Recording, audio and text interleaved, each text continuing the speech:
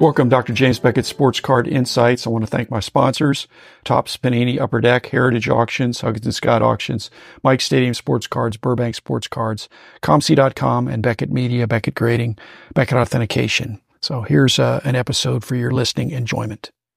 I actually collect earliest cards. I don't call them rookie cards. I make a distinction of the first minor league card. It's the earliest pre-rookie card. It's legitimately issued, usually not pack pulled in most cases, but it's an early card of somebody that was, in most cases in those days, was unknown. They nearly touted as much as the Baseball America touting of the next wave of going to be the greatest. In the old days, it was more modest in the touting of these young players, that reaching stratospheric pricing before they've really done anything in the big leagues. My thesis is a rookie card can be smaller than 2 5/8 by 3 3/4, but it can't be bigger. And it has to be rectangular. It has to have 4 corners. What do you think? Let's take 1975 minis. I look at those as true rookie cards. I really do. They are, just because of the size. I'm giving smaller cards a pass, but I'm drawing a line at bigger cards. If they were double sized, which Pacific has done some things like that. To me, if it's a postcard size, that's why the Lou Gehrig is a little bit problematic. It's one of the very, very few kind of recognized now, accepted rookie cards that's exhibit and is postcard size. Other than that, there are very few other things where the card isn't standard size or smaller. That allows all the T206s and T205s and the caramel cards and all that. They could be rookies because they're smaller. But like I said, exhibits used to be the example. Exhibits got no steam back in the old days. And they were interesting to collect, but nobody thought they weren't very expensive. And I don't think they do today, with the exception of a few YouTubers making a big push for them. But the Gretzky rookie with the Sportscaster card. Have you seen that? It's rounded corners. Maybe it's 5x8 or something. That's been speculated on. And there's one maybe it's Magic and Bird, maybe have a card there, because that's 78. 78 or 70. You have box toppers in today's modern day product that comes in a pack, comes on top of the packs, right? And it could be a parallel of his base set rookie. It's licensed. It meets all the requirements except for the size. It's bigger. To me, I'm okay with that being a rookie card. No, I'm saying it's not 5-star. It's 4-star. Okay. 3-star. That if you were going to have something in your collection, even though it's more difficult to find, way less distribution because it's only a box topper and it's a cool collectible. But the whole idea of the rookie card is it ought to be available to the average guy. It shouldn't be you had to buy a box. You could get it in a pack. You couldn't get the box topper in a pack. I have a fairness quotient that I tried to apply back in the day.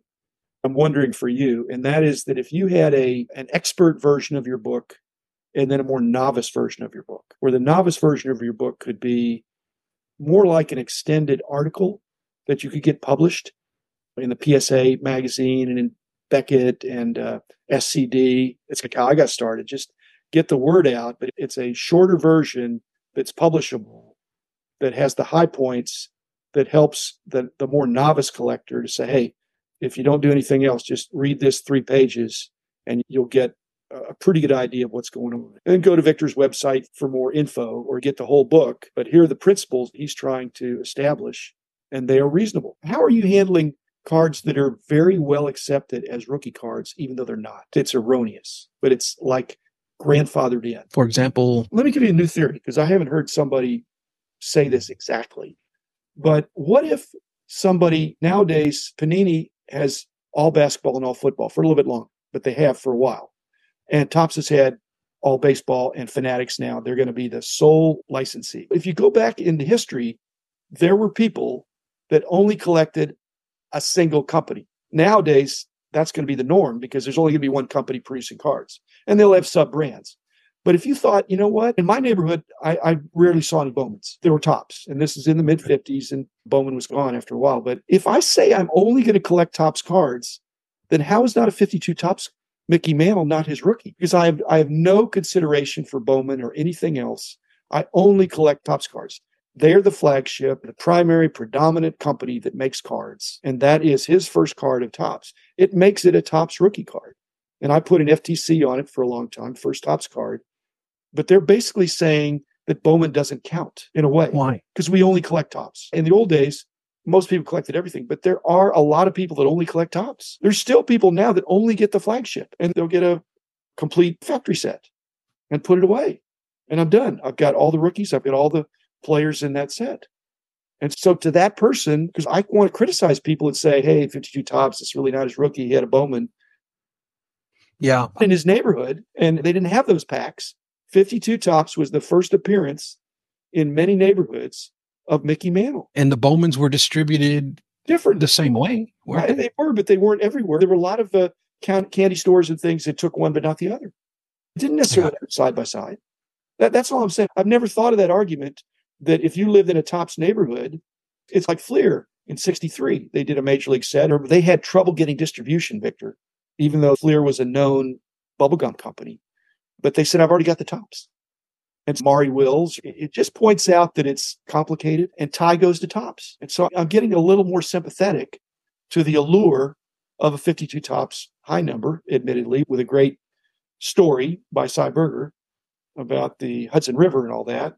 But it's actually more plentiful than the 51 Bowman, in my opinion. The demand is much higher for the Topps, but the Bowman is also a high number.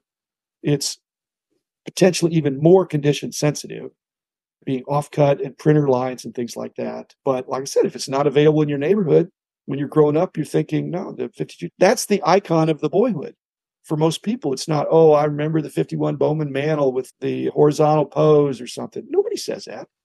I hear you. I don't want to be the grumpy old guy that says, hey, you're all wrong. That's not the way it's supposed to be. In my book, I take those types of cards and I use the Mantle.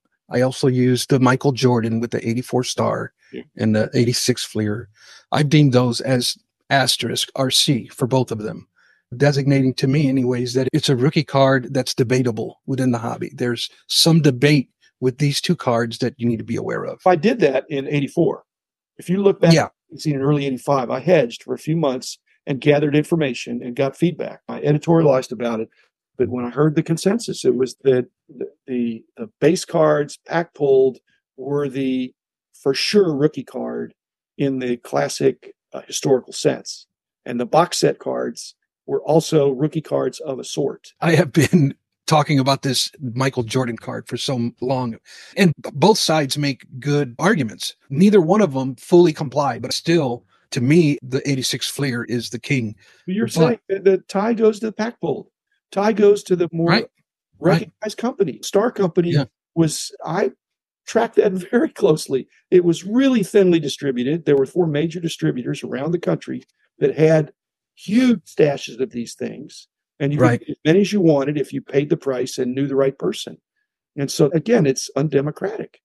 And there were rumors of reprintings and things like that from the very beginning. The high-end boys, they'll fight me tooth and nail. I know, but they have them, Victor. And I don't give them that. They're hoping they maybe have had them for a long time. And they're cards. Supply and demand is what it is. In fact, they're less of the Star Company. They're more condition sensitive.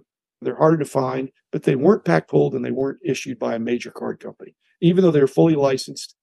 All you had to do is say, I'll take the Bulls. I'll take the Bulls team set. And it was $5 or something. Yeah. And you keep it in the bag. And sometimes Jordan was on top. Each bag had a different configuration, but you knew what you were getting. But I got one of everything. Okay. And so I have that, and it's a great card. Sure. Like I say, the dealers that had them, Victor, had hundreds. I don't think they had thousands, but they had hundreds. No. But they had hundreds of all the team sets. And the Bulls probably weren't great in 84. It took them a few years to really take off. The chunk rookie era, where you've got so many rookies, you just don't know. You throw up your hands and you walk away. I really believe once a collector, you're always going to, but if you get too frustrated, you're going to take a break.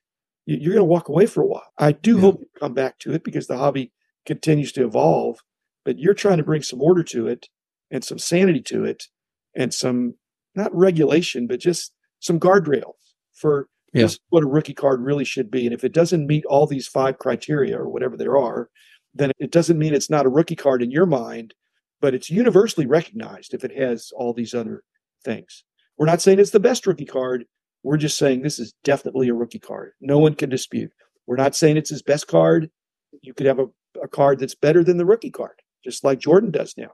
He's got rare inserts that are better than a rookie card. To me, that's hopeful. And that might confuse some people. It's the 84, 85 star There's 3 Jordans in those bags, not just the Bulls one. There's an Olympic and maybe it's a rookie. But of those, the Bulls one is the main one. That's why I'm sympathetic to the 85 Topps Mark McGwire. He hadn't hit it big, but he was a member of the Olympic team. He got a card, and it's in the Olympic uniform, and it was in a pack, part of the basic set. Where are you on that? I am not with the 85. I consider that a subset, and I don't qualify subsets for true rookie. Okay. To me, it's 87 on those. But at the same time, out of respect for history, I'll put asterisk RC, because that's another card that's debated within the hobby, whether it's the 85 or the 87. I respect both views. I have both in my collection. But when I'm trying to identify is when I draw that designation. It's a subset. What criticism or praise do you have for COMC?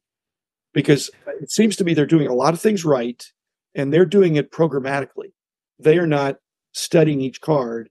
They just have some algorithmic rules that if it's the first year of a card, and they've made some mistakes because they'll misname something or miss something, but when they sort them in year order, and if it's the first one, it's either going to be a PRC or an RC, although I think they could give multiple years of PRC. They're doing mostly right. But like I said, when we did it, there was a lot of human oversight. And I think with COMC, it's more the human oversight is either Rich Klein or people that write in, because it's just too mind-boggling to have so many people doing the ID department and trying to study that. You just can't. I mean, Rich knows, I know that it's, most people don't know. Rich doesn't need to look it up. A lot of them I don't have to look up. I just know, hey, there's an earlier card there. My biggest contention right now is with Panini. I don't know what it is, what kind of loophole they have, but it seems like they just pretty much do whatever they want with that rookie card logo. It seems like they are just not following any of the licensing type things that have to be followed.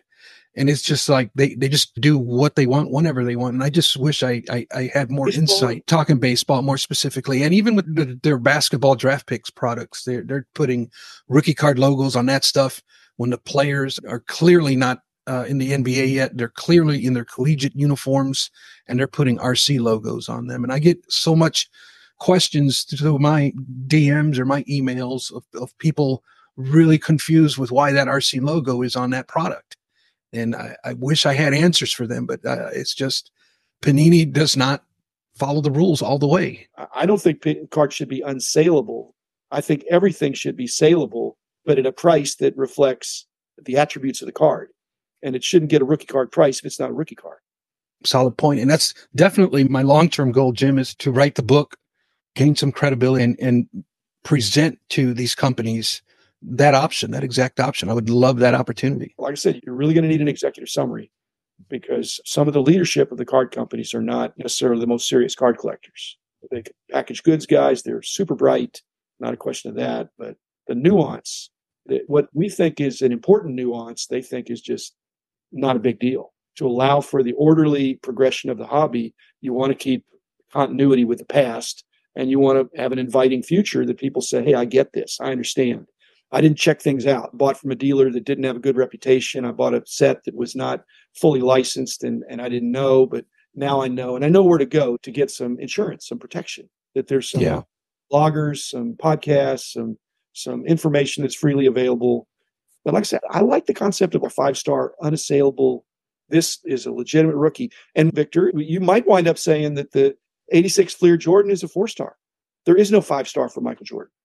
And the Star Company is 3-star because it wasn't pack pulled. And you just say it's points off for that. That's a really good idea. I like that. I just think tie goes to the one that is pack pulled to me. That's the history of the hobby. The man in the house of cards.